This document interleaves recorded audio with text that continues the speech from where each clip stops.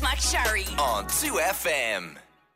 And now, The Great Irish Politics Book is the latest title from Gill Books in their series tackling important topics by experts so that children, and as I keep saying, many adults, can wrap their heads around some serious stuff.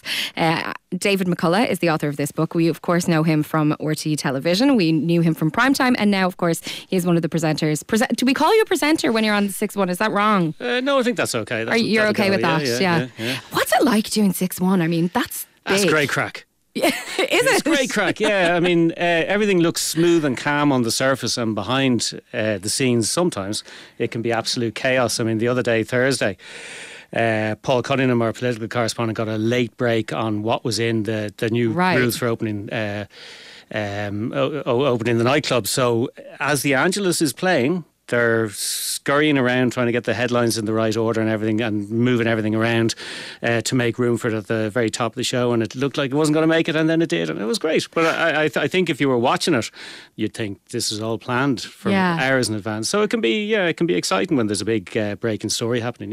Yeah. Do you like that? Like, I like that. That's one of the reasons I love radio, is that it's live and you don't know what's going to happen, and you might have a high pressure situation like that where you have to just trust that what you need to say is going to be there. Yeah. Well, I mean, luckily there's a great team there, so you know you're never going to be really landed in it, and usually the technology works and all the rest of it. But yeah, I mean, on a quiet day when there's not much happening, it can lack that. It can lack the edge, same as any type of journalism. But on days when stuff is happening, it's great. Yeah, nothing to beat it. A bit of adrenaline is lovely. Yeah, and I mean, you must be one of the most familiar faces in Ireland, because obviously it's hugely watched.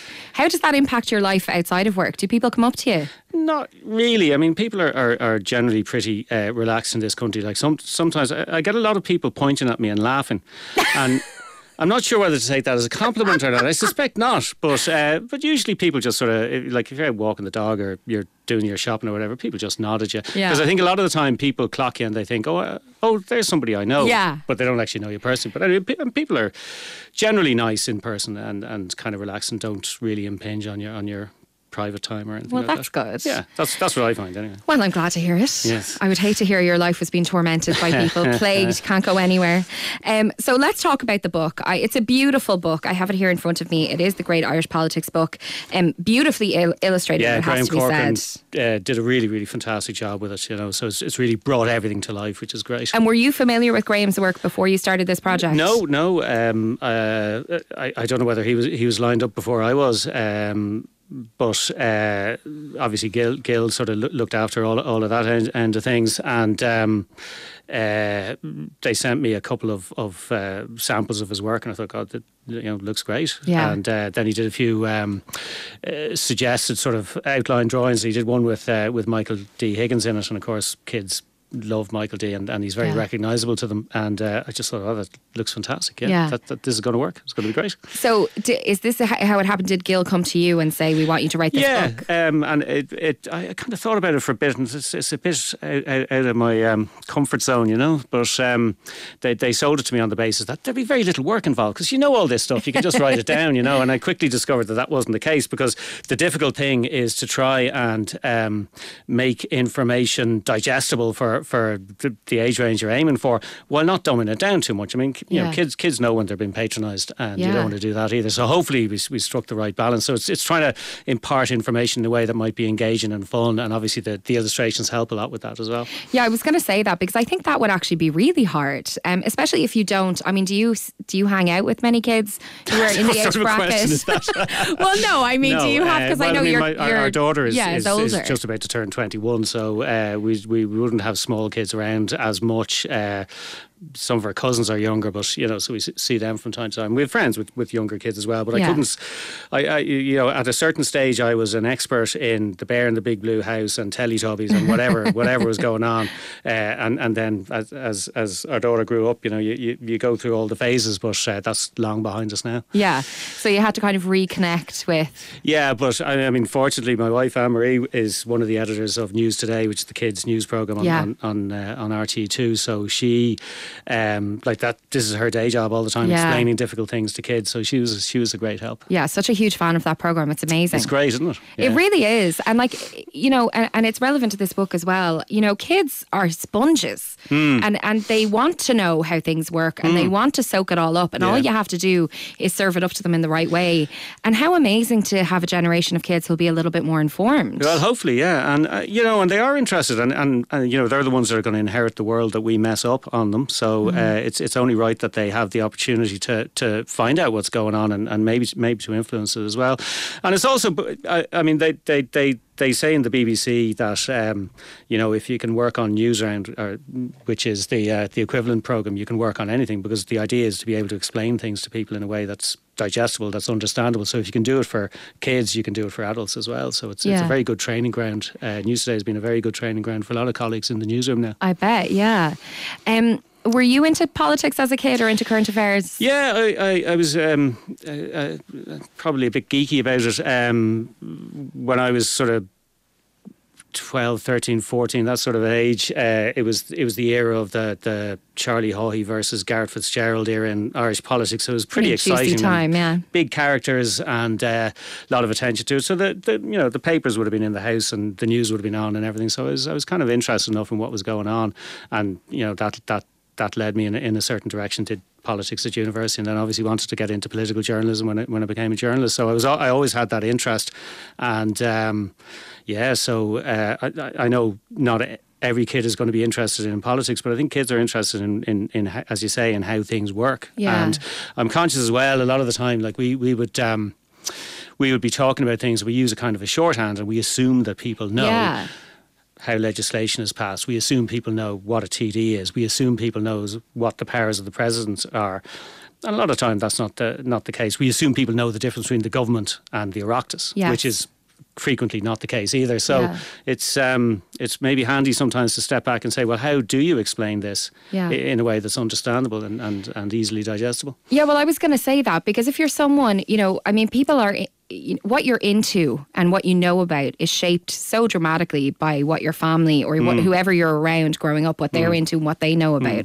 So if you grow up in a house where the news isn't on and the papers aren't around, you might entirely miss, you know, you get bits in school, but like if you're not tuned into that, you might miss the basics. Yeah. And then find yourself as an adult, which is actually, it's the premise of the slot that was on just before you came in, we do every week, called How to Be an Adult. And the idea is there's no stupid questions. Like maybe you did miss something, maybe you missed politics. Maybe you missed how the government works. And also, you know, if you're getting your news from social media, maybe you're not always getting the full story of what's going on or the reasons behind decisions. And I think a lot of the rage you encounter on social media sometimes is born out of a lack of understanding about it. Like there was a terrible vitriol directed at the president at one stage for signing a piece of legislation by people who clearly didn't realise that he doesn't have an option. He has to sign it. It's in the rules. It's in the constitution, you know. Yeah. So that kind of lack of information can be really debilitating when people get to the age where they're allowed to vote, and they may say, "Oh well, I don't really understand it. I'm not gonna bother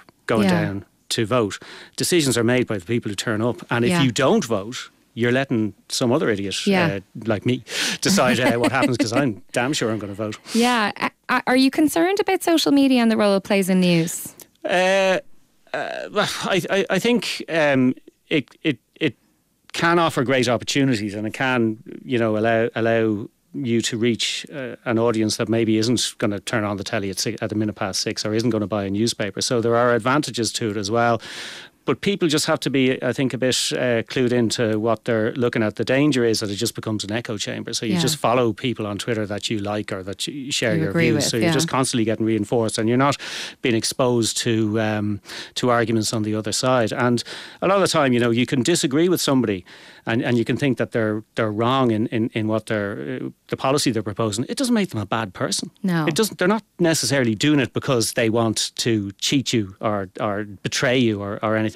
It's just they have a different view of how to achieve something. Yeah, things have become very adversarial, haven't they? Yeah, it's I mean, there's a certain amount of it that isn't healthy, but you know, I suppose going back 50 years, people got their news from newspapers, and the newspapers were lined up with one party or another. So it's just it's an extension of that, and I think public service broadcasting in general, like there are rules about objectivity and balance and all that sort of stuff, either RTE or the commercial broadcasters.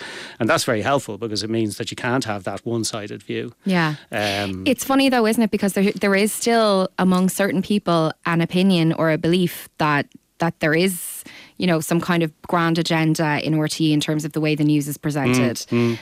How do you, does that annoy you? Well, there's not much I can do about it except keep doing my job, Yeah. And keep doing it in as fair and a way as I possibly can, and that's I think what everybody wants to do and plans to keep on doing. Yeah. I'm interested, there's been a lot of conversation recently in the last number of years, I think since the last two referenda, regarding political engagement among young people or a younger generation of people. It does seem to me, anecdotally, that kind of your people in their 20s are maybe more politically engaged than they were when I was in my 20s. Yeah. Is that something you've seen or you believe? It's something that certainly has struck me, and I think maybe people of that generation are more engaged with issues than with party politics. Yeah. I think that's probably the way it is, and certainly with issues like climate change, people of that generation and younger are very engaged for very good reasons, but probably not so attached to a party identification as their parents or their grandparents would be. So that makes elections really interesting because it means that there is a very large floating vote that isn't necessarily going to stick with the one party through their entire lives, which people of my generation, a lot of them would, and certainly of my parents' generation certainly would. So that makes it a lot more interesting for us, a lot more difficult for the political parties, because they're kind of scratching their heads and say, okay, there might be a wave flowing in a certain direction. How do I catch it? How do I direct it in my direction? And how can I rely on that come the next election? So it's kind of makes things more interesting and more difficult probably at the same time. Yeah, I mean, I certainly think a lot of political journalists, it seemed to me from the outside, really enjoyed that last election because there were surprises. Yeah, well, I mean, there always are, and you look back, there was a big swing to Labour in 2011 and then it completely receded in 2016. Big swing to the Greens in other elections, big swing to the PDs if you go back far enough. So that kind of floating vote has been there, but I think it's much more of an issue in elections now, and you wouldn't want to bet the house on if you get a certain level of support in one election, you wouldn't want to bet the house on getting it the next time. Yeah. So where do you think the future is for politics in Ireland? Oh, it's only going to get more interesting. Yeah. Only going to get more interesting. So tell me, the book, I mean, I presume, books are brought out at certain times of year for certain reasons, and this is definitely going to be a big Christmas book. So who should this book be bought for? What age group? Who do you hope reads it? I think it's designed really for the sort of 8 to 12 age range, sort of upper couple of classes in primary school, but it probably would have a wider interest in that. My mother-in-law up in Belfast was reading it with great interest the other day, so there you go. Well, look, I'll be honest with you. Like, I moved to America when I was 7 and I moved back when I was 16, right. And I didn't do any classes in 5th and 6th year that would educate me on the way politics in Ireland worked. And I got my first job in radio in a current affairs radio station on a breakfast show. Fantastic. And I knew nothing. David, I knew nothing. I used to go home in the evening and make myself flashcards to try and teach myself a little bit. I wish so desperately that this book had been around then, because I feel like I have just always been playing catch up, because I didn't get that foundation. Yeah, I mean, I think they do. They do teach it now. So in schools. So I think they probably did then. It's just I was away for such a big chunk, So hopefully it's a primer. But I think kids that are curious, that are interested in how things work, and as you said, they can be sponges because they pick up on what's going on around them. But you can't really miss it if radio's on, if the TV's on, if you see a newspaper in a shop, whatever is happening on whatever social media they follow. So they do know stuff is going on, and hopefully this will be a kind of a toolkit to help them maybe understand some of what it is, and some of the language that surrounds it, which can be off-putting. And you want as many people as possible to be engaged with politics, to be engaged in the process, to help to make the decisions that are going to affect their lives. And hopefully this will be some help towards that. Yeah, I mean, that's the thing, isn't it? It can't really be underestimated. Like, you know, if I wrote a book, it would probably be about makeup, and like that would be great and it would be fun. But like, really, is it going to change the world? No. But if you can get people politically engaged, and if you can get them interested and make them realise the power that they have, you know, you really can have an impact. So congrats on changing the world. Can I ask you before I let you go? Yes. You yourself have been illustrated at the start of the book. Yeah. What do you think of that? I'm not 100% now. It would have to be said. I What don't know. areas? The hair, I feel, is a little heavy, but Yeah, well, I'm not going to argue with Graham. I'm not going to fall out with Graham over it. Let's put it that way. And like I said, there are other people illustrated in the book as well. There are. So yeah, no, it really is beautiful, and there's brilliant, you know, kind of political heroes in here. You've got as we've said, explanations of basic kind of political terms, like referenda likened to a football match. I think you've done a great job. And explain how PRS TV works. I mean, Simple. honestly, this is Simples. This is why you're earning the big bucks, David. Thank you so much. I Thanks, have Louise. really enjoyed chatting to you. Thanks very And best much. of luck with the book, and best of luck. I will continue to watch you on 6-1. You can give me all the good news and the bad news. I hope we'll have a bit more good news over the course of the next year. Please, God. Well, you decide. So that's how it works, right? No, unfortunately not. Unfortunately not. If I could decide what happened with coronavirus, it would have been gone a long time ago. But there Oh you go. man, I know, right? Thank you so much. Thanks, Louise. Louise McCullagh on 2FM.